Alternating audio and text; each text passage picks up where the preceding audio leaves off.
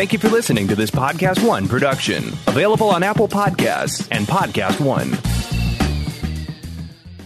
Each week when you join me, Podcast One, we are going to chase down our goals, overcome adversity, and set you up for a better tomorrow. Come on this journey with me. Hi, and welcome back to Creating Confidence. I'm so glad that you're here. We've got such a great show today that really resonated with me and helped me immensely. And I really think it's going to help you out a lot too, no matter what it is you do for work. If you don't work, it's something, it's just a life skill that I don't think we think about a lot. Mental strength is something that I know I've just taken for granted or didn't think it was a discipline that you could learn or develop. And my guest today is really going to work with us on developing mental strength, and it's much more simplistic than you might think that it would be. I certainly did. But before we get to my amazing guest, I wanted to start by giving you guys an update on my TED Talk. I had my first meeting with the executive head of the TED Salon, and we discussed my idea, we discussed my title, and he loved it. And I was so excited because only a month ago, when I was submitting to apply, well, actually, as I had said, this has been going on for over a year, but in this round, because there had been many rounds, I had written an entire TED Talk. I really loved it. I was super excited about giving it, and it ended up that it had to go through layers of approval. When it got to that final layer, the man that I spoke to this week, he ended up saying, it's just not edgy enough. It's a little bit too basic, I guess, is what his thoughts were. So I was really hoping that after all that work I had put in, that this one he would be excited about, and he was. So, again, just a reminder that the first time we try something doesn't mean it's the only shot we're going to get or that it is the right shot, because I do believe now that I've gone back, I've redone this thing, I've worked on it for over a year, that I really am on that right path, and I think we're going down that right road. So I think you're going to be so excited when you hear it in October. I know I can't wait to give it, but I'm just now in this, phase one where I've gotten approval. Now they're going to have me move forward, and over the next 2 weeks, I get to work with one of their trainers that gives you some advice and some direction. But ironically, our guest today, who I met a couple of months ago, she actually lives in Florida, so I was able to go to the Keys to meet her face to face, and we were working on a project in New York together, and we have a very close mutual friend. So we actually hit it off, and we've become good friends. She's an amazing woman, and when I was thinking about my TED Talk over the past couple of weeks, I decided to reach out to her, and there's a very good reason for that. Her TED Talk has over 10 million views. It's one of the most viewed TED Talks that there are, and she obviously knows the space very well. So I reached out to her and just looking for a little insight, any direction she could give me, things that she thought were important. And she let me know the title is the most important thing, because if you have a bland title or just another random title, people aren't even going to bother opening the talk up. So I put a lot of time into focusing on what is that title, how, and it's no different, I'm thinking to myself, than an email subject line, right? When we reach out to someone via email and they hear from people all of the time, you need to create something eye-catching, or maybe it's when you're sending something to someone's office to get their attention. It's all about using your unique individuality and your flair to own who you really are, because when you do that, you separate yourself from the sea of mediocrity. And I will tell you, that is definitely what I'm going for. We're sure going to help it work. It works out that way. So I want to tell you a little bit about my guest today, Amy Morin. She's unbelievable. She's a psychotherapist. Her book has been translated into over 30 different languages, over 20 something countries. She's an internationally best-selling author. Inc. named her one of the top 100 speakers in the country. She's a contributor for Success Magazine, been in Forbes. She's been everywhere. And really, that TED Talk that she gave was the catalyst. And even before that, an article that she had written, I believe, for Success Magazine went viral as well. And the topic was exactly the one we're talking about today, which is the name of her book, 13 Things Mentally Strong People Don't Do. And so often, I know that I do. I don't know about you, but I focus on what else can I add to my life? Should I work out more? Should I make more, proactive business calls? Should I follow up more? Things that I can add on my to-do list to improve and to get ahead. But Amy's really flipped things around here. And instead of focusing so much on what else can I add, she's focusing on what can I strip away. And that's not something that I had spent a lot of time thinking about, but she makes an amazing case for it. She's a living example of it. And when you see the level of success and the catalyst that she's been for so many people to achieve mental strength, you'll see that this recipe works. So I want to just quickly walk you through the 13 things that Amy has taught all over the world that mentally strong people do not do, and challenging each of us to think about, do we do any of these, and which ones are we ready to strip out of our lives? Because when we do, we're going to set ourselves up to be mentally strong, improve our strength. And she's got the rule book on it. It works. It's tried and tested. So the first thing that mentally strong people don't do is waste time feeling sorry for themselves. The pity party. There's no time and space for feeling bad for yourself if you want to be mentally strong, and that is completely within your power. Number 2 is giving away your power. So many people, I know people like this, that will say, oh, so-and-so makes me so mad. Oh, so-and-so won't let me get ahead. Blaming and pointing at others is actually giving your power to those people. I believe in this so wholeheartedly. So just being aware, first of all, if you're doing it, end that bad habit. Oh my gosh, that's a brutal one. But don't give people power over you. Claim it back for yourself. Number 3, shy away from change. And, I learned earlier in one of my other podcast episodes when I was talking to a psychotherapist, she was talking about change is really a loss. And that's why it's so hard for people. And when you start to embrace that, okay, change is a loss, but it doesn't mean that something better isn't on the other side. I need to let go of one thing in order to expand and get to that other place, which I think is so true. So mentally strong people do not shy away from change, and you shouldn't either. Number 4, squander energy on things they cannot control. So, sitting around pontificating, worrying about things, it doesn't solve any problems, and it is wasting your energy. So you need to come up with a strategy, whether it's going to be that you schedule a time of day for 10 minutes where you write down the things you're worried about, but you've got to figure out a way to reframe this so that you're not randomly spending time and energy just wondering and worrying. That is a complete downward spiral. Okay, number 5, they don't worry about pleasing everyone. And I know for some people this is harder to do than for others, but you realize that making choices that disappoint or upset others takes courage. Living an authentic life requires you to act according to your values. And Amy talks about making a list of your values and what's important to you and prioritizing those so that you can cross-reference things about, what's important to you, what means something to you versus what other people are asking you to do.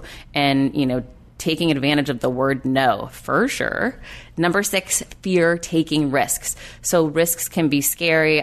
Gosh knows I have been so afraid anytime I take a major risk, whether it was when I got fired and I decided to write my first book, or, anytime I pivoted my business as an entrepreneur and trying to figure out new ways to diversify revenue streams. All these things are really scary. However, the longer I go in this, the more I realize when you're feeling fear, it's actually a green light that means go and go faster because you're onto something. It's actually much scarier if you feel comfortable all the time. It means you are not growing. So don't fear taking the risk. Jump right in. Number 7, mentally strong people do not dwell on the past. And this can be really consuming if something really sad or bad, you lost a loved one. There's a lot of big life changes that happen and really consume people. However, it's removing you from today and not allowing you to be present in your life. And that's the biggest epic loss that I think there could be. So do not dwell on the past. Number 8, mentally strong people do not repeat their mistakes. This is one I need to learn from. So, some people feel embarrassed that they gave the wrong answer and they they learned at a young age that a mistake is so bad. So maybe you're hiding your excuses or your mistakes or burying them because you feel shame. So Amy really dives into, the importance of identifying the mistake, understanding it's okay. It doesn't make you a bad person. However, if this situation arises in the future, how can we do it differently?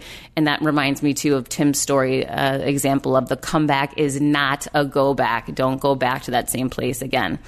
Okay, number 9, mentally strong people do not resent other people's success. I talk about this a lot, keeping the focus on you instead of others. Number 10, they don't give up after their first failure. I couldn't agree with this more. Failure is about giving up. There's no such thing as failure. It just pivots along the way. The only way you ever really fail is if you give up. So just don't give up. Figure out a new solution, figure out a new direction, and you will rise above and become mentally stronger.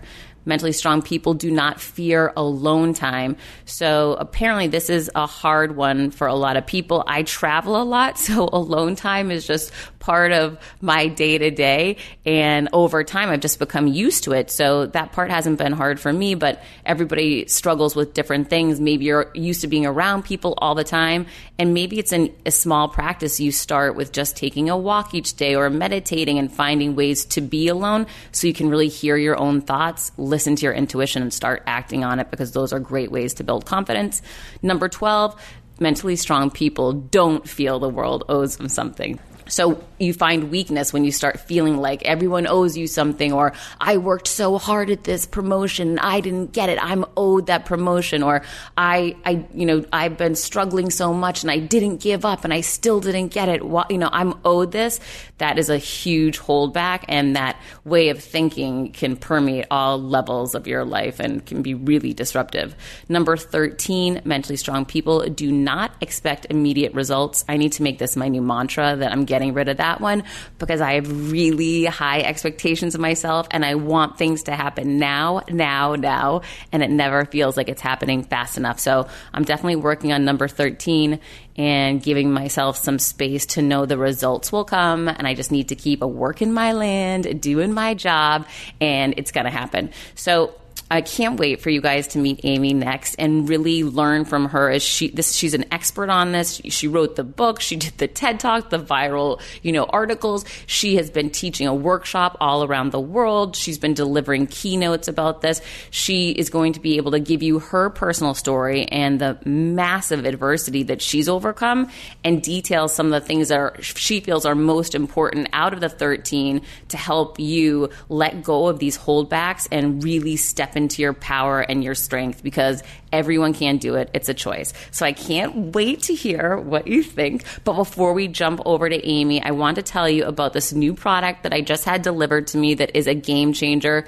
As we're all moving to having things delivered to us by Amazon or whoever else, saving time, not having to be out shopping all the time. One thing that has always been a pain for me is, who wants to go pick up tampons? It's not the first thing that you're thinking you're jumping up or wanting to do. But I just found out about Lola. It's a female-founded company, and it offers an amazing product line.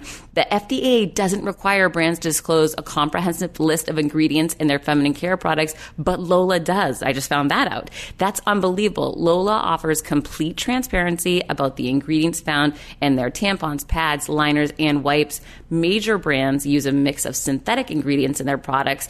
Rayon, polyester, I don't even know how that's possible. Their products can be treated with chemicals, fragrances, dyes, and Lola products are 100% organic, no added chemicals, no fragrances, no synthetics, and no dyes. It's founded by women for women. It's just, why wouldn't we do good with every product that we're putting in us, especially this one? So, do good with this purchase. For every purchase, Lola donates feminine care products to homeless shelters across the U.S. So that's unbelievable too. So, why wouldn't we? It comes right to your home. You don't even have to go out, and you can have it delivered to you. You can curate it for the way that you actually want it to be. You can say that you want, this kind of absorbency, this quantity, this frequency. That's all up to you, and you can choose what works best for you. I mean, I personally, I don't love going to the store. I like saving my time. So for me to have this discreet box show up personalized the way that I want, the right variety for my needs, 100% organic, BPA-free tampon applicators, it leaves me worry-free about what I'm putting in my body. And I want that same for you or for your loved one. We all know a woman that definitely needs this. This will take it will be such a nice surprise if you went and took care of this for someone that you love. I really love the product. I love the convenience, and Lola's such a great company doing good in the world. So as always, I want to give you a discount for 40% off all subscriptions. Visit mylola.com and enter Confidence40 when you subscribe. For 40% off all subscriptions, visit mylola.com and enter Confidence40 when you subscribe. I can't wait to hear what you think. All right, we're going to catch up with Amy next. Hang tight. Hi, welcome back. I'm so excited that you're here with me and my friend, Amy Morin. She is the amazing author of 13 Things Mentally Strong People Don't Do. And if you haven't read that book yet, you're probably living under a rock. That book has been published in 36 different languages, and she's had 2 different iterations of the book come out since its initial launch. She was a USA Today best-selling author, Wall Street Journal best-selling author. She's a psychotherapist, and she's also a college professor at Northeastern University. Amy, what don't you do? Well, that's what I talk about, what not to do, so that's a good question. Oh, that was a great lead-in, and I didn't even do that intentionally. So let's talk about the 13 things mentally strong people don't do, and where did this whole thing come from? So it started as an article. I was working as a therapist, and I wrote a little bit on the side. I occasionally would write articles for different publications, and 2013, I was actually at one of the lowest points in my life. The article started out as a letter to myself. I had lost my mom when I was 23. When I was 26, my husband passed away suddenly. And in that journey of grief, of losing my mom and then becoming a widow at 26, I started studying the people that came into my therapy office because I wanted to know what makes some people stronger than others. How come some people would go through tragedy and they seemed to bounce back faster and better and they still had hope for the future versus other people that stayed stuck. Were you feeling stuck? And I was. And so, after losing my mom, it was unexpected and sudden. And, I was only 23 and I just envisioned it differently. I thought, now here I am, I'm finally launching my career and now I won't have my mom here. And that's what started this whole thing of thinking, okay, I just want to know on a personal level, how do you go through grief? How do you become mentally strong when you go through hard times? And then certainly when I became widowed at 26, nobody's widowed at 26. It was the strangest, most surreal experience. Yeah, it was not supposed to happen, right, obviously. What am I going to do now? Right. All my other friends were just starting to get married and talking about their lives together. And I think, well, now, to be 26 and widowed, I thought, now what? It wasn't just I lost my husband, but I lost all these dreams that we'd had and all these things we were going to do. And I had to figure out, what do I still want to do? Do I still want to be, we were foster parents. Do I still want to be a foster parent? We were going to adopt. Do I still want to do that? Do I still want to live in the same house? How many of our dreams do I live out? And what do I give up? And it was, incredibly tough. And I didn't know anybody else who was going through it. I didn't know any widows who were in their 20s. I knew people that were, widowed at 80, but nobody that was widowed at 20. And so you felt alone. It was really alone. And so, needless to say, I worked really hard on figuring out how do you go through pain. Our tendency is to try to go around it. We don't want to go through it. Yes. But grief is the process by which we heal. You have to go through all that hard stuff. And as hard as it is, that's what I knew, I knew. Yeah, you sound like a psychotherapist right now. Imagine that, right? But I knew from the people in my office, the people that actually let themselves go through the pain ultimately healed. And so I thought, okay, I have to go through this. And then... But what does that mean? Like, does that look like just being depressed and locking yourself in a room?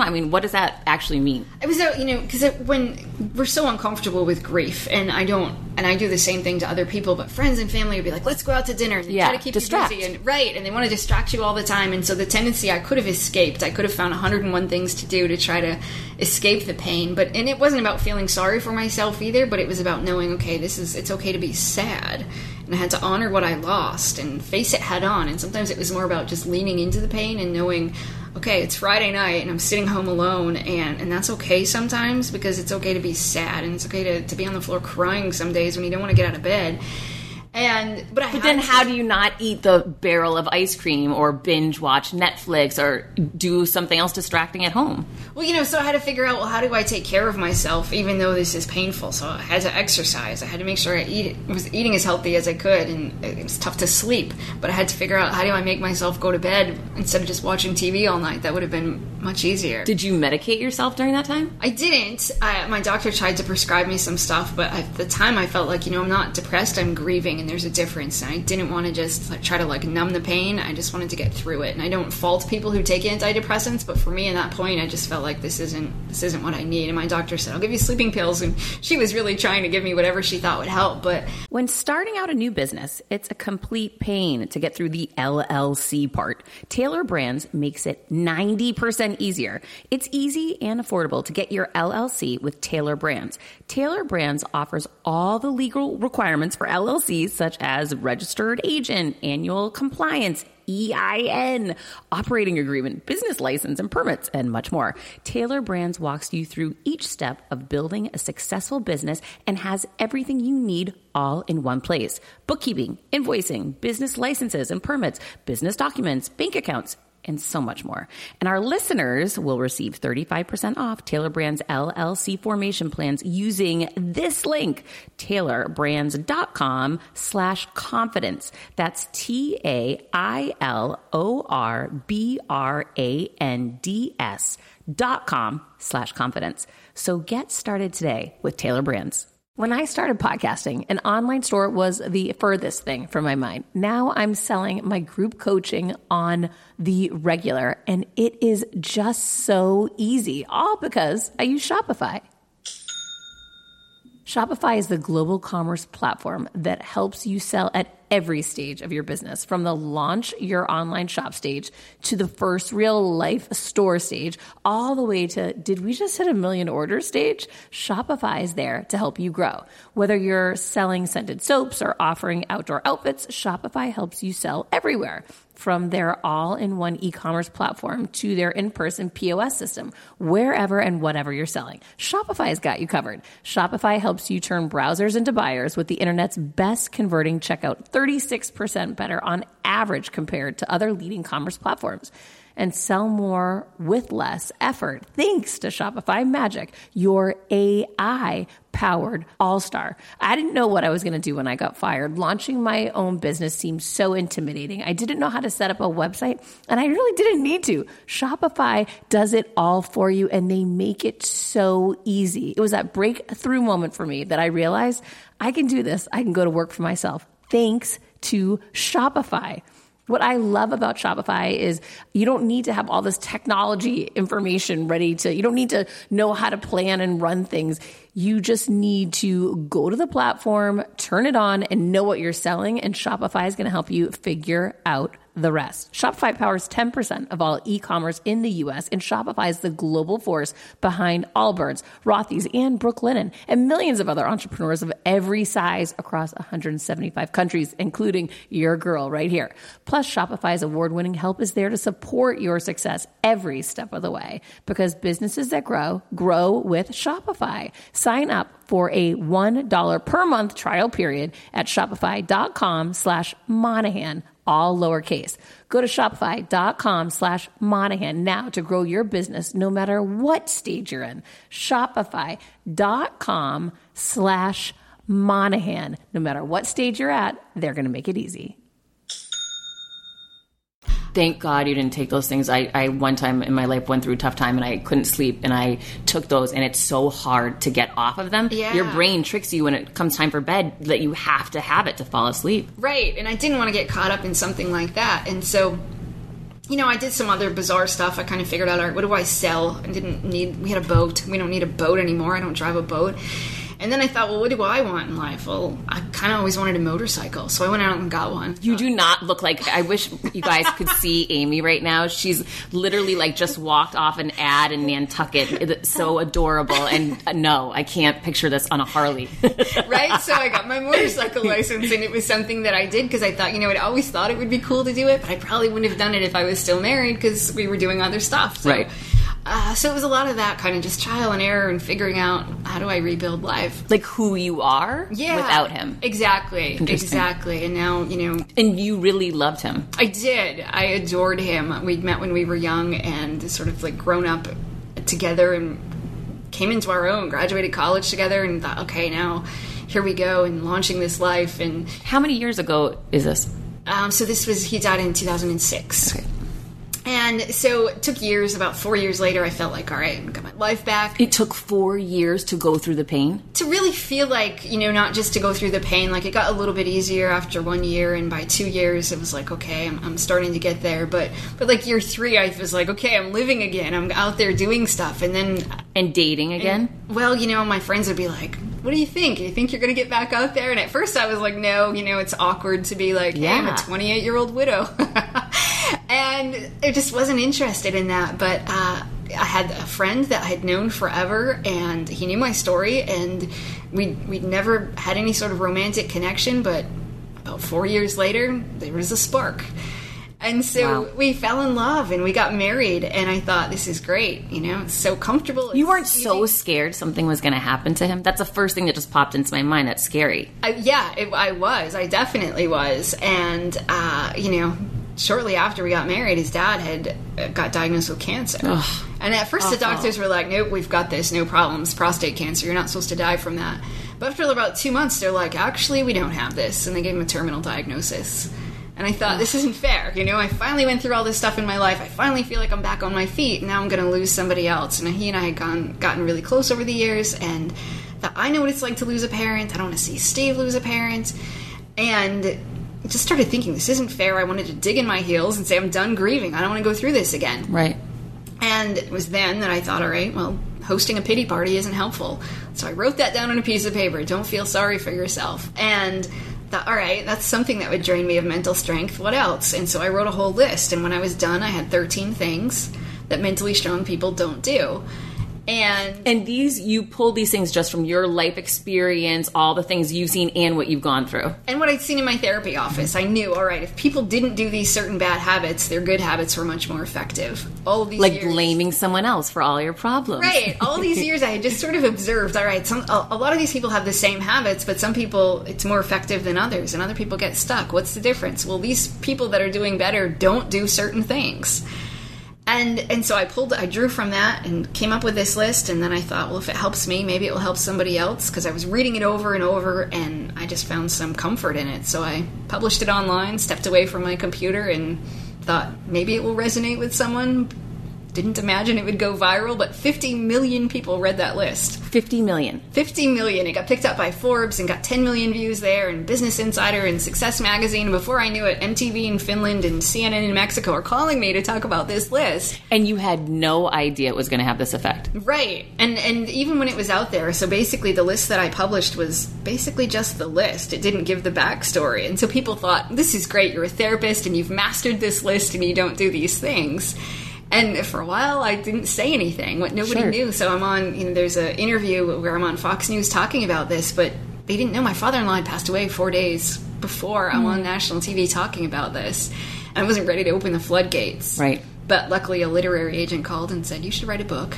And we love that one, but that wasn't luck. You were putting yourself out there with your message, and that's how she was exposed to you. Right. And then I, in the book was sort of able to explain, here's the rest of the story, that I struggle with these 13 things as well, and I have to make a conscious effort to not do these things. But that's the real story, and that's, to me, why the book resonates, is because you're vulnerable in sharing that.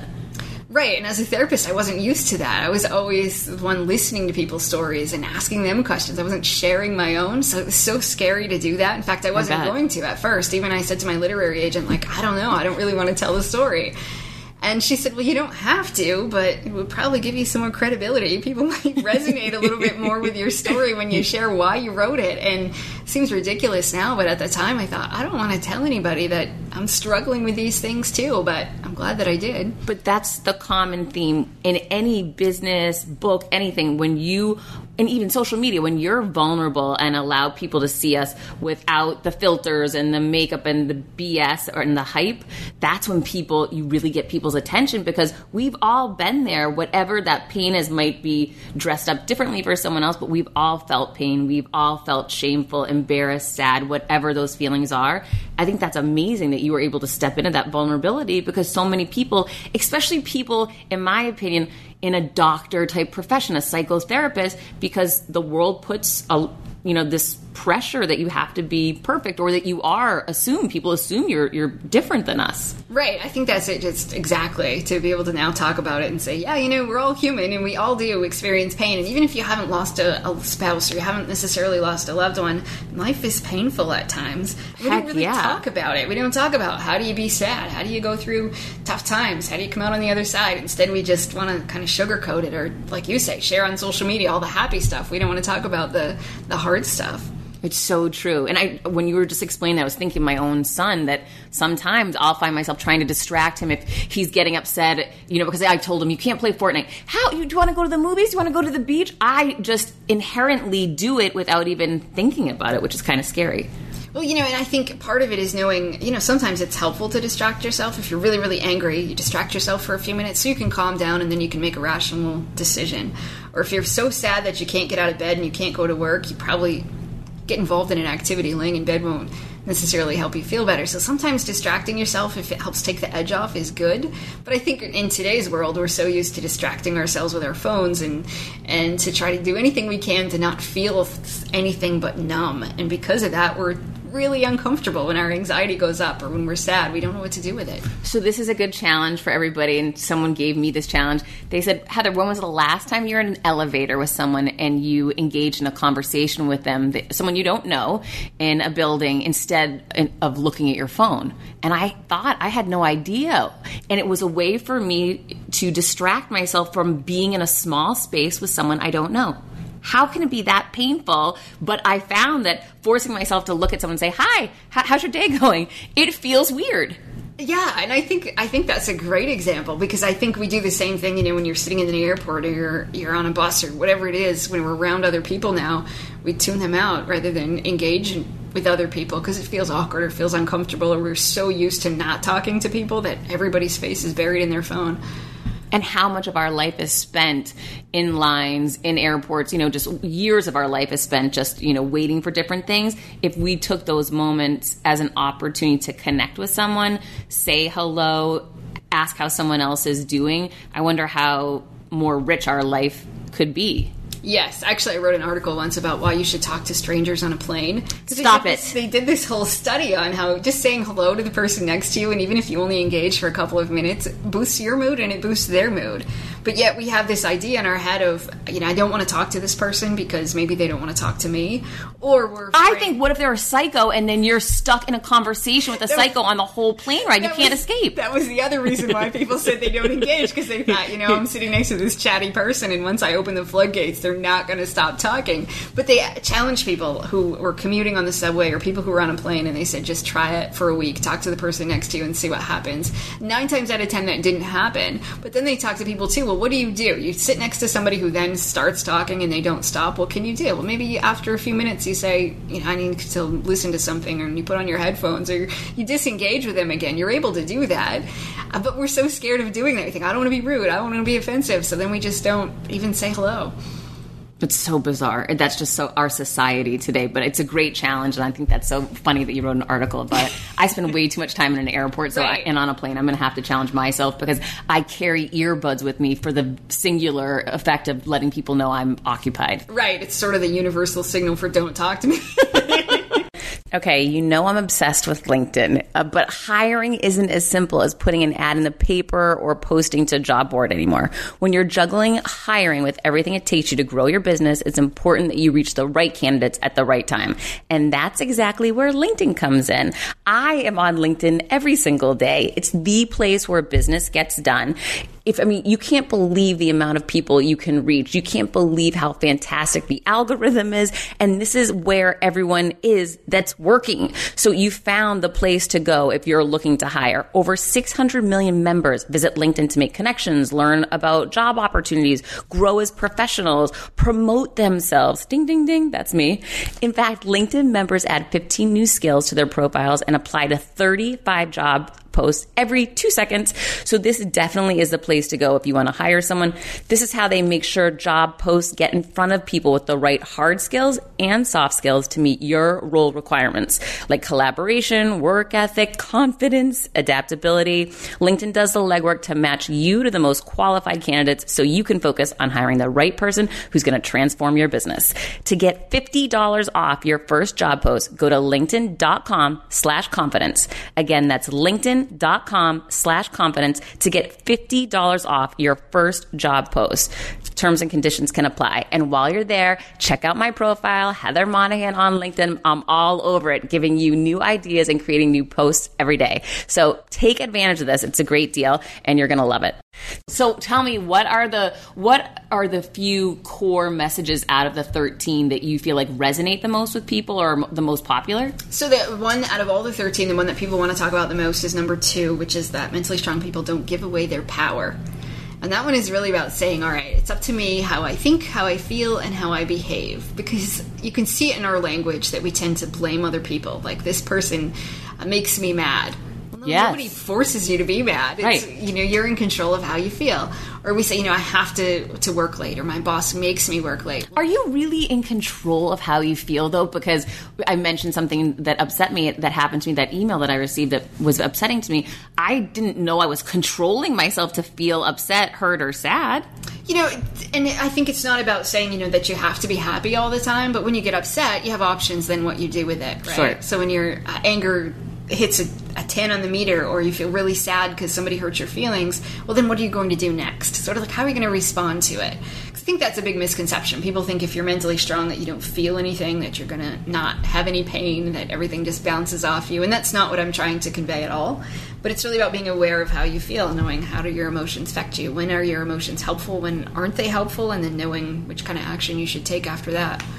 And so you're suggesting to people that it's empowering to think that you play an important role in this. Right. And that, you don't have to let other people affect your mood nearly as much as you might think. I talk to a lot of people who will be like, so-and-so is in a bad mood, so it brought me down. Well, don't let it. Figure out how are you going to cope? How are you going to respond to people around you? But you don't have to let them drag you down or hold you back. I say fire those villains, because I am one of those people that, the same way that if I am in an environment with no sun, it's like, I feel so down. And then suddenly the sun comes out and I'm back. I feel the same way when I meet someone face to face and I connect with their energy. These are my people. Right. I'm with my crew.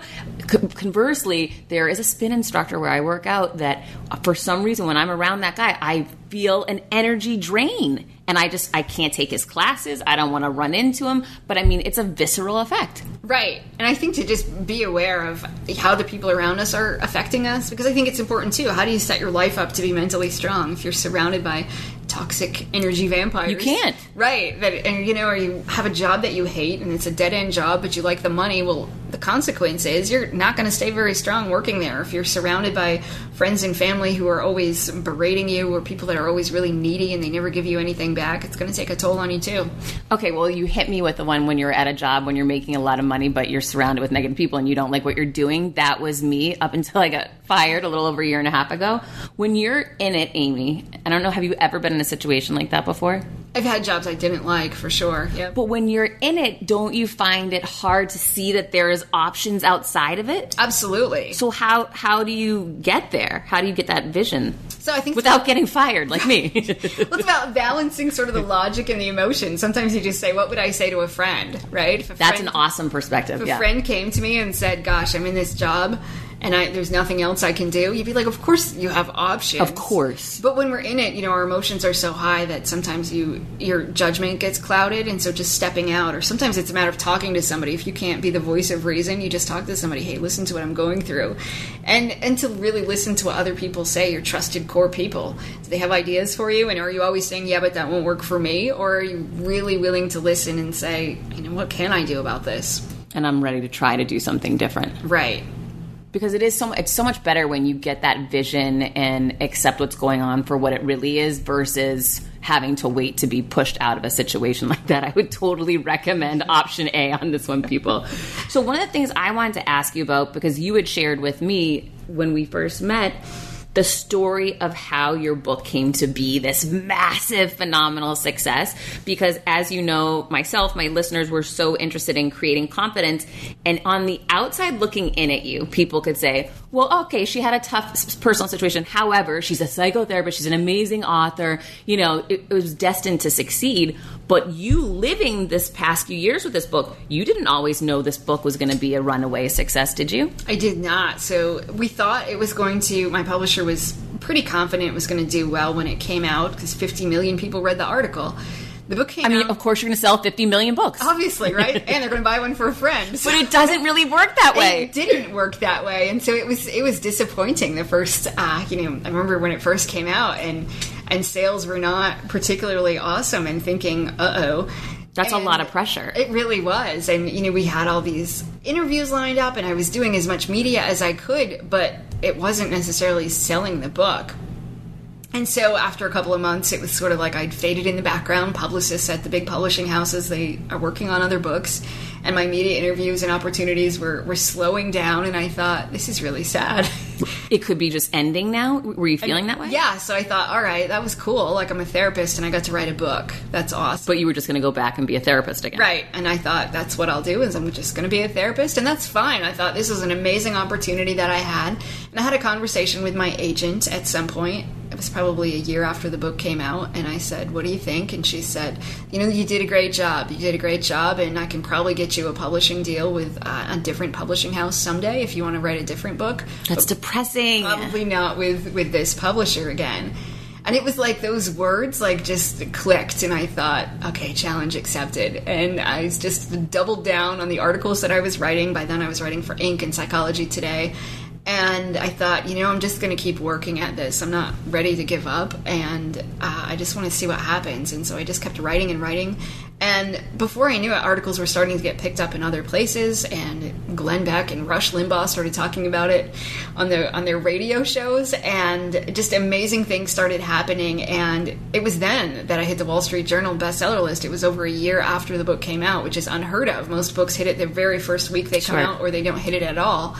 But I was hitting bestseller lists over a year after the book came out, and I thought, okay, here we go. But what's important to highlight here, in my opinion, is that you reached that pinnacle moment where you could have packed it up and said, okay, I'm going to go back to my original plan A, which is I'm a therapist, and forget about this literary world, or I can take this as the biggest challenge that's been thrown on my plate in a while, and I'm going to jump in and work my butt off and make it happen. And you chose to go for it and take that risk. I did, and I'm so glad that I did. And then so are so many people, thankfully, right? That this book helps so many people. Right. And so then as it started then spiraling, word of mouth caught on. I just had to hit this threshold, and once it hit this certain threshold, then I had enough people out there talking about the book that then it was selling more copies. And so here it is, almost 5 years later, the book is still in Target, which Target doesn't carry a lot of books, and they normally don't carry them that long.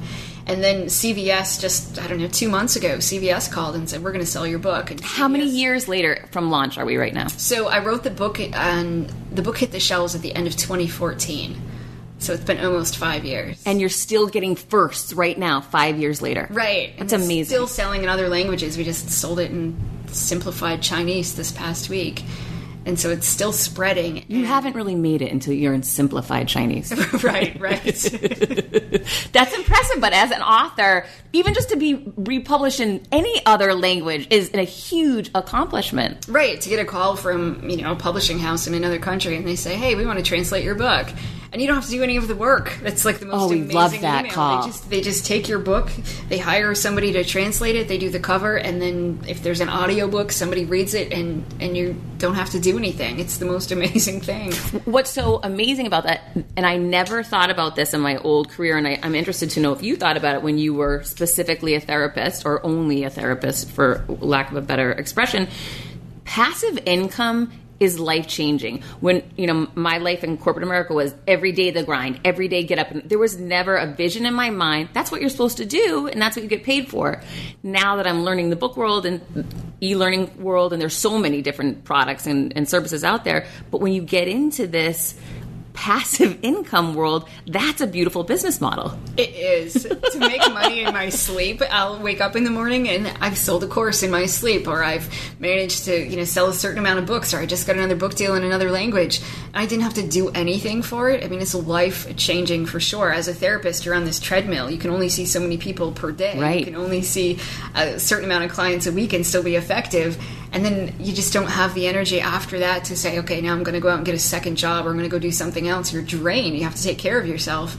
Quick math. The less your business spends on operations, on multiple systems, on delivering your product or service, the more margin you have, the more money you keep. But with higher expenses on materials, employees, distribution, borrowing, everything costs more. So to reduce costs and headaches, smart businesses are graduating to NetSuite by Oracle. NetSuite is the #1 cloud financial system, bringing accounting, financial management, inventory, HR into one platform and one source of truth. With NetSuite, you reduce IT costs because NetSuite lives in the cloud with no hardware required, accessed from anywhere. You cut the cost of maintaining multiple systems because you've got one unified business management suite. You improve efficiency by bringing all your major business processes into one platform, slashing manual tasks and errors. Over 37,000 companies have already made the move. So do the math. See how you'll profit with NetSuite. I want you to know that finding ways to be more efficient, cut costs, and get rid of errors and mistakes can completely transform your business, boost your performance at the same time. This is why you need NetSuite now. Now through April 15th, NetSuite is offering a one-of-a-kind flexible financing program. Head to netsuite.com/Monahan. netsuite.com/Monahan. netsuite.com/Monahan. CBDistillery.com is giving you an exclusive offer, and it's huge. Right now, you can get up to 30% off everything. If you've struggled with sleep, stress, or pain after physical activity, CBDistillery.com has a targeted plant-powered solution just for you. I love hearing how many of you have seen improvement in your daily life thanks to CBD. So if better sleep, more calm, and relief from discomfort after physical activity sounds good to you, you should explore CBD. Don't miss this massive sale and get up to 30% off your order. Visit cbdistillery.com and enter VIP. That's cbdistillery.com and enter VIP at cbdistillery.com. Not available in Idaho, Iowa, and South Dakota. So your compensation is limited. Right. And, as long as I was working as a therapist, that's how it was. Sort of like, if you get sick for a few weeks, good luck. You're not going to make any money if you aren't seeing people. So you feel like you're on this treadmill and it's hard to get off. Did you ever have a vision back then that there was some bigger business plan for you, that you did want passive income, that you did want to go there? I did. So strangely, my husband and I had started a online e-commerce jewelry business. And it was a drop ship company. I didn't actually physically touch any of the products, but I was able to get them drop shipped from a wholesaler. And that was my first experience with passive income. I thought, I go to work as a therapist all day and I work really, really hard. Meanwhile, at home, my computer just goes cha-ching, cha-ching, cha-ching, because people are buying bracelets and rings and necklaces. I never actually physically handle the products. And it took a little bit of work. You had to go in and edit and put in their shipping address, but that was it. and I was making money that way. And so I had that spark and that interest in knowing there's stuff out there, there's opportunities, but I just didn't know what to do or how to turn therapy into something that would make more money for me. When you look back on your life now, do those dots connect that it all made sense now why you started as a therapist and then why you got into becoming an entrepreneur and then an author? Yeah, absolutely. And how I've been able to build on things. You know, when I was doing the jewelry business, I learned so much about marketing, and that's how my husband learned how to make websites. Well, he now makes my website, and now that I'm an author, and I use so many of the marketing things that I learned back then, and so many of the writing, because writing was just a small side hustle after I was widowed as a way to earn money, but now writing turned into a business that earns me an income, and so just so many things. An amazing income. Right. It's just, I want people to know how, there's a lot of authors out there. There's not necessarily a lot of authors that are profitable or make an amazing income. And it's important to know, to reach that tipping point, to put in the level of work that you did and belief in yourself, that was the difference maker. Absolutely. I know it's so hard to sell books. They say people read 2 books a year. You're kidding me. The average person, right. So how do you Maybe that's our issue, people. How do you get to be one of the 2 books that somebody's going to read? Wow. And so to get it in the hands of people who are actually going to read it and to keep reaching a new audience and to keep it spreading it's a tough thing to do. So I won't say it's easy, but I'll say it's possible, and it's an amazing adventure if you can do it. So what does the future look like for you now? Great question. So my 3rd book just came out, the book about women in particular. I wrote the parenting book. So now And these are 13 things mentally strong people don't do for women. So it's 13 Things Mentally Strong Parents Don't Do is book number 2. Book number 3 is 13 Things Mentally Strong Women Don't Do. Okay. And so people keep asking me, what's your 4th book? And to be honest, the parenting book came out of readers of my first book kept saying, how do we teach kids how to be mentally strong? So I thought, makes sense to write the parenting book. And then after the parenting book came out, readers kept saying, well, what about women? We have so many examples of mental strength, but they're usually a Navy SEAL. Or we talk about elite athletes and they're men. And I thought, you're right. So I'll write the book for women. And so now I get lots of other questions. I have so many people say, can you write one for entrepreneurs? Can you write one for teachers? You're so qualified to do the entrepreneur one. I think that's a great one. I think so too. So I'm actually meeting with my publisher soon, and I think we'll talk more about what's next. What do I do next? How do I keep spreading this message without watering everything down? And I don't want to repeat anything I've done. I want to do something new to reach a new audience and make sure that it's useful and helpful for them. Will you be afraid to take a risk and reinvent yourself yet again because you've had massive success? Will that be too much pressure to try to completely do something different? I don't think so. I think at this moment, I never imagined I'd be speaking and doing online courses and all of that, but I've just been open to opportunities and saying, let's see what happens next. But I don't have a really clear plan. I know a lot of people think you need a super clear plan and you need to know what you're going to do next. But I think for me, if I had said this is what's going to be next and I followed that path, I would have missed out on the stuff that came along. You would have stayed a therapist for your entire career. I also think what you just described, that is being an entrepreneur, is moving forward not knowing what the next step is. Moving forward in the dark is really, that's the life of being an entrepreneur. That's what I've found. Yeah, absolutely. And knowing that sometimes your path may not take you to where you envisioned anyway, but to be open to knowing and what are people saying, and when you open one door, then what else is going to open, and to just keep going. And when you were a child, what did you think you were going to be when you grew up? I was going to be a doctor. Even when I went to college, that was my passion. I thought, I'm going to be a doctor. And I realized, no, I want to help people, but I don't want to, get into the blood and guts and gory of being a doctor. I'm not interested in that. And it took a bit to come to that decision of, there's other ways to help people and without becoming a medical doctor. And you definitely achieved that. I mean, the amount of people you've helped with this book alone is just, it's amazing. It's overwhelming. I get emails from people in other parts of the world and they'll send me a picture of somebody reading my book on the beach in Egypt.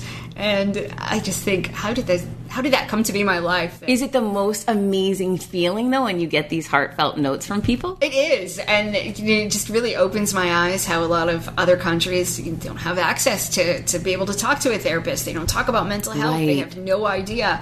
And the emails I get from people that will say, this has been so helpful to me, thank you, is worth so much. So living a purpose and passion-driven life for you is really I'm everything, right? I mean, because you're helping people. That's been your goal since you were a child. Right, absolutely. And I never dreamed that this would be the way that I get to help people, but I'm so glad that it is. So when you look back over your entire life, I'd love to ask all my guests this. When was the moment in your life that you felt you really struggled with your confidence the most? Oh, probably like middle school, junior high. It's shocking to me how many people say that. Yeah, I was the really chubby, shy kid that sat in the back of the class and never spoke. I never said a word ever. I can't believe this. I'm in shock. And it was so shy. And, I used to have a teacher and my face would turn bright red. And so the fact that I'm a public speaker now is just nothing I would have ever imagined either. But if the teacher called on me, my face would just instantly turn red. And I hated talking to the point that even in high school, my English teacher would read my papers for me because I didn't dare read them in front of the class. And now you have a TED Talk that has over 9 million views. Right. So how did you go from that child to the TED Talk woman? Going through the tough times that I went through, one thing it taught me was it's not really about me. It used to be when I would step up on a stage, if I was going to step up in front of the class for a project, I was just thinking, oh gosh, everybody's looking at me and they're going to know I'm really nervous and they're staring at me. And after my mother passed away, I wanted to give the eulogy at her funeral. And I thought, wow, that was really brave. It was, but I thought, it's not about me. I don't care if people are staring at me or if they know that It was about her. It was about making sure that people heard the message that I wanted to talk about with her. And it was like a light switch flipped in me for as far as public speaking is concerned to say it's not about me, and if I look like an idiot up there, it's more about am I conveying the message and helping the audience. So now that I can think about that, public speaking isn't a big deal anymore. Okay, this is so funny and embarrassing, but what you just explained is so beautifully well said. I couldn't agree with you more. However, the way I've always explained it is so terrible. I've always said, it's not about you. No one's looking at you. They're all looking at their phone scrolling on Instagram. Right. But right. so I've always seen it, it's not about you and we think the world's looking at us.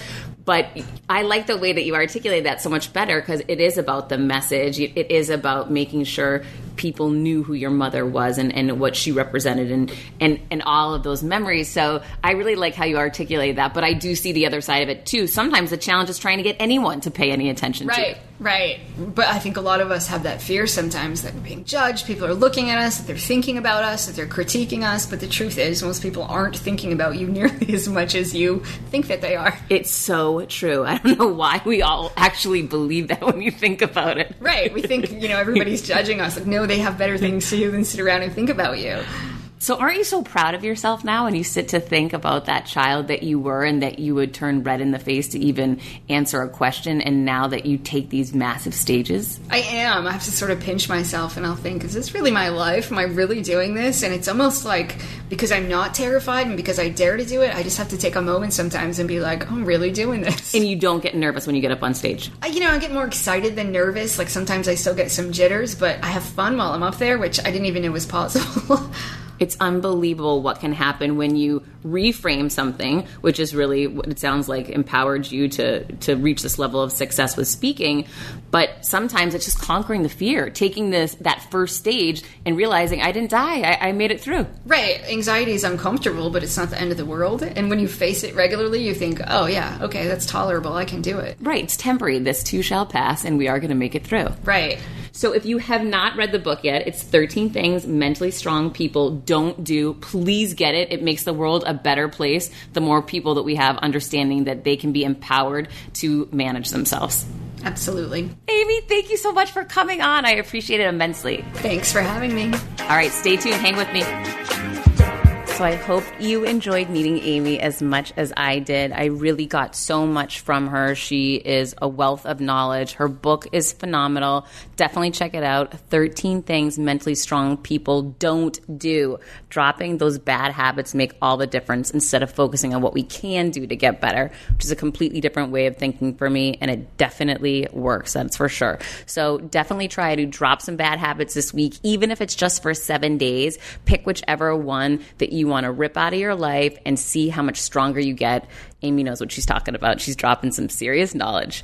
Okay, so now on to the questions that I've had sent in. And this is a lot of this first question, it seems to be a lot about the speaking business. So this woman is asking me, approximately how long should your reel be? I saw Kendra's was over 10 minutes. She's referencing Kendra Hall's episode where she talked to us about how to become a public speaker and how she becomes confident on stage, etc. So listen, here's the thing. There's no hard and fast rule. I was told it had to be 30 minutes. But then talking to Kendra, Kendra, when she first started out, she just did a reel that was a few minutes. My reel was only 5 minutes when I first put one together because that's all the material that I had, right? So you want to be able to show that you have a presence on stage, what your message is about, what problem you're solving, and include testimonials. Those are the keys. But start where you need to at first, and you can always grow it over time and improve it over time, which we all should, as in any business. That doesn't have to be speaking alone. Whatever your highlight reel is, you always want to get more reviews, more recommendations, and build those into whatever packaging that you're using. What is a realistic expectation for number of speeches to book in the first year? So I don't really believe in this kind of stuff, a realistic expectation. It depends if you want to go all in. It depends what you want to achieve. I believe in going big. So to me, my realistic expectation is it's massive. I want to achieve so much, and I love speaking, and I've been having a lot of success with it. So I might say to myself, I need to book a minimum of 2 speaking engagements a month just to plan ahead for myself. But to me, I don't think there's an expectation on it. It's more about what am I willing to do work-wise, to put the work in, to make the contacts, to send out the pitches. It's all a function of the work that you're putting out, what you'll get back. Making sure you've got a good reel, making sure you've got a good message, a good kit, you've got a ton of testimonials, and then connecting with those right people ahead of time. You've got to get people, they have to want to hear your message, believe in your message, believe in and trust you, whether you are referred to them or it's your testimonials or your reel, and then that has to align with their meeting. So there's a number of different things that have to occur, but I don't have an expectation for number of speeches. It's really, it's up to how much work you want to put into it and how hard you're going to try. Number 3, is it rude to have an assistant reach out on your behalf? I don't think so. Absolutely not. I do it both ways. Have an assistant reach out, but I would also reach out. If I see an opportunity, I'm on my computer and I notice that there's a big event coming up, I'm not going to wait to hand that off to an assistant. I'm going to jump on right away. And what I do, because I believe timing is of the essence, and if I'm seeing something, somebody else is seeing it too, right? I can't be the only person. So I jump right away on something like that. I just saw that there was a really big women's conference coming to Florida, and I didn't know about it. So the first thing I did was I went to the page. I went to About Us. I want to find the board of directors, the staff. I want to see who the person is in charge of the event planning.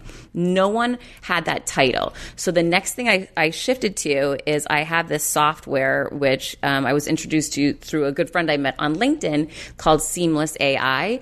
And what I do is I go into that software. I type in those people's names. I go into LinkedIn. It overlays on top of LinkedIn, and then it gets me their email. Somehow it's able to pull through LinkedIn their email addresses, and then I email each one directly asking for help. I'm not sure if you're the right person to contact. However, here's the value that I would bring. Here's why I would help you promote the event. Here's the reason why it's going to have impact. Here's why it makes sense for you. Here's why it's great for you, blah, blah, blah.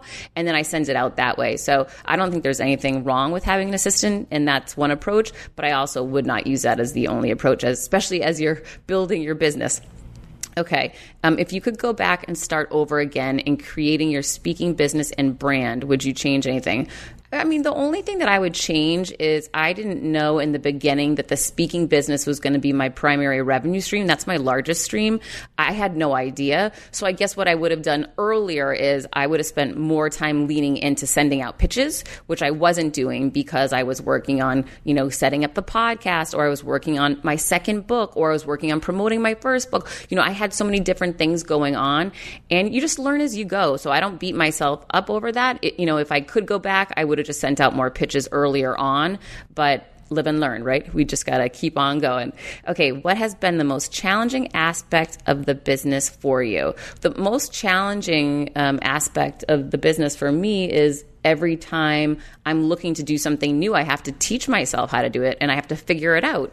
And, that sometimes takes time. It's sometimes frustrating. So, it's scary. And frankly, trying to connect those dots when you hear there's an opportunity and then you'll have a dialogue with someone and then they go dark and then you're trying to reach out but not annoy them, but you want to make sure you get booked before their event, or it's these interesting nuances that are the same in any business, but when you feel like you're under that new umbrella, that new industry that you're not, I don't have millions of contacts in this space. I'm learning them and I'm developing them. However, I came from a career of 20 years in one industry where I had millions of contacts. So it just makes it a little bit more challenging.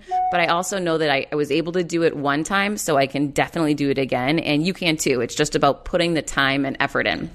Okay, so then I'm going to flip over to something else. This is kind of interesting. I was on a show, Cal Fussman's show. He's a friend of mine who has a great podcast, and he had me on. And when I was on his show, he asked me a lot about sales and sales leadership, and he really got into the sales aspect of my career. So this is great. So I got this note from someone. I'll leave their name out of it, but I want to share this story with you. Heather, I'm sure you get these a lot, et cetera, et cetera. I'm an executive director of a nonprofit and heard you on Cal's show.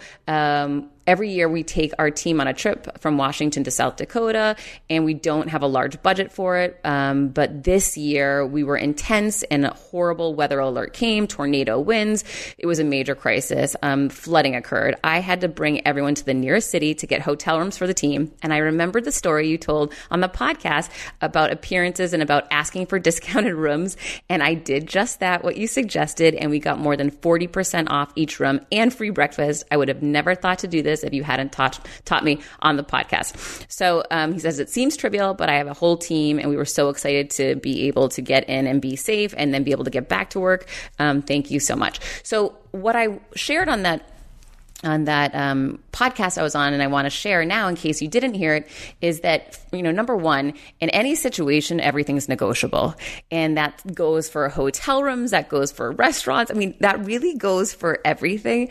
So this idea that, I walked into a hotel and it's too expensive, that's on you to say, okay, Mr. Front Desk Manager, I would love to stay here. However, that's a bit out of my price range. There's something that you can find for me in this price range. I know you can do it.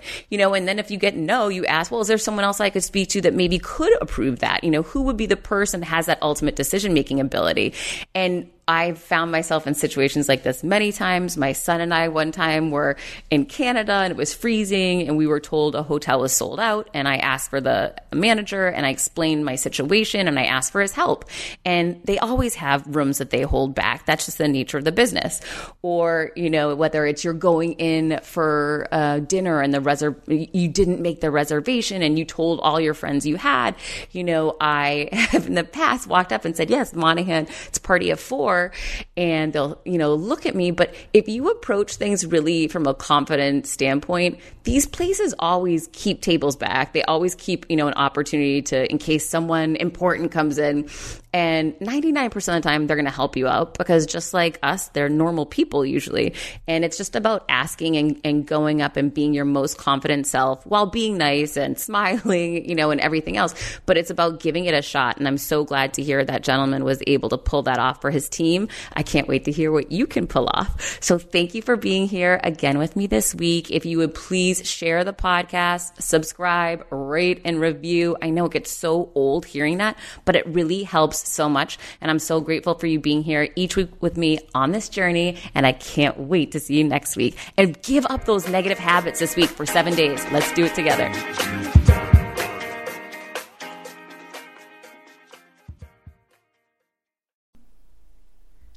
Hi, I'm here to tell you about a new podcast that I am so excited about, Negotiate Your Best Life, hosted by Rebecca Zung, a part of the Yap Media Network. As a globally renowned narcissist negotiation expert and an attorney recognized by U.S. News as a best lawyer in America, Rebecca shares her invaluable insights and strategies for navigating life's toughest negotiations. By drawing from her own experiences and the wisdom of her high-profile guests, such as Bob Proctor, Mark Victor Hansen, John Gordon, and Rebecca delivers empowering advice that will inspire you to reclaim control of your life. Negotiate Your Best Life is all about how to negotiate your way to greatness. She provides practical guidance on how to break free from toxic relationships, stand up against injustice, and transform chaos into freedom, possibility, and purpose. Many times, the first negotiation you do is with your own in the morning. In the morning is when you wake up, and that's when Negotiate Your Best Life is time for you. It's about to find your way to greatness, conquering obstacles and creating the life you truly deserve. Get ready to slay, thrive, and unlock your full potential. Don't believe me? I'm going to go ahead and share some of the reviews that are out there so you can hear and you can believe too. You have helped me so much these last few weeks. I was with a narcissist for 2 years. She drove me to the point I wanted to take my own life. Listening to you has made a massive difference, and now I know what I'm with. Thank you, Rebecca. Now the recovery. Thank you for gifting the knowledge to believe in myself again. You have unknowingly helped me legally represent myself through criminal, federal, and civil court proceedings with a narcissist. There would be so many people around the world that you're helping without even knowing, like me. You saved my life. Emma, 35 years old, Australia. If you are ready to stand up against injustice and transform the chaos in your life into freedom, possibility, and purpose, then check out Negotiate Your Best Life now. Subscribe to Negotiate Your Best Life with Rebecca Zung on Apple Podcasts, Spotify, or your favorite podcast platform.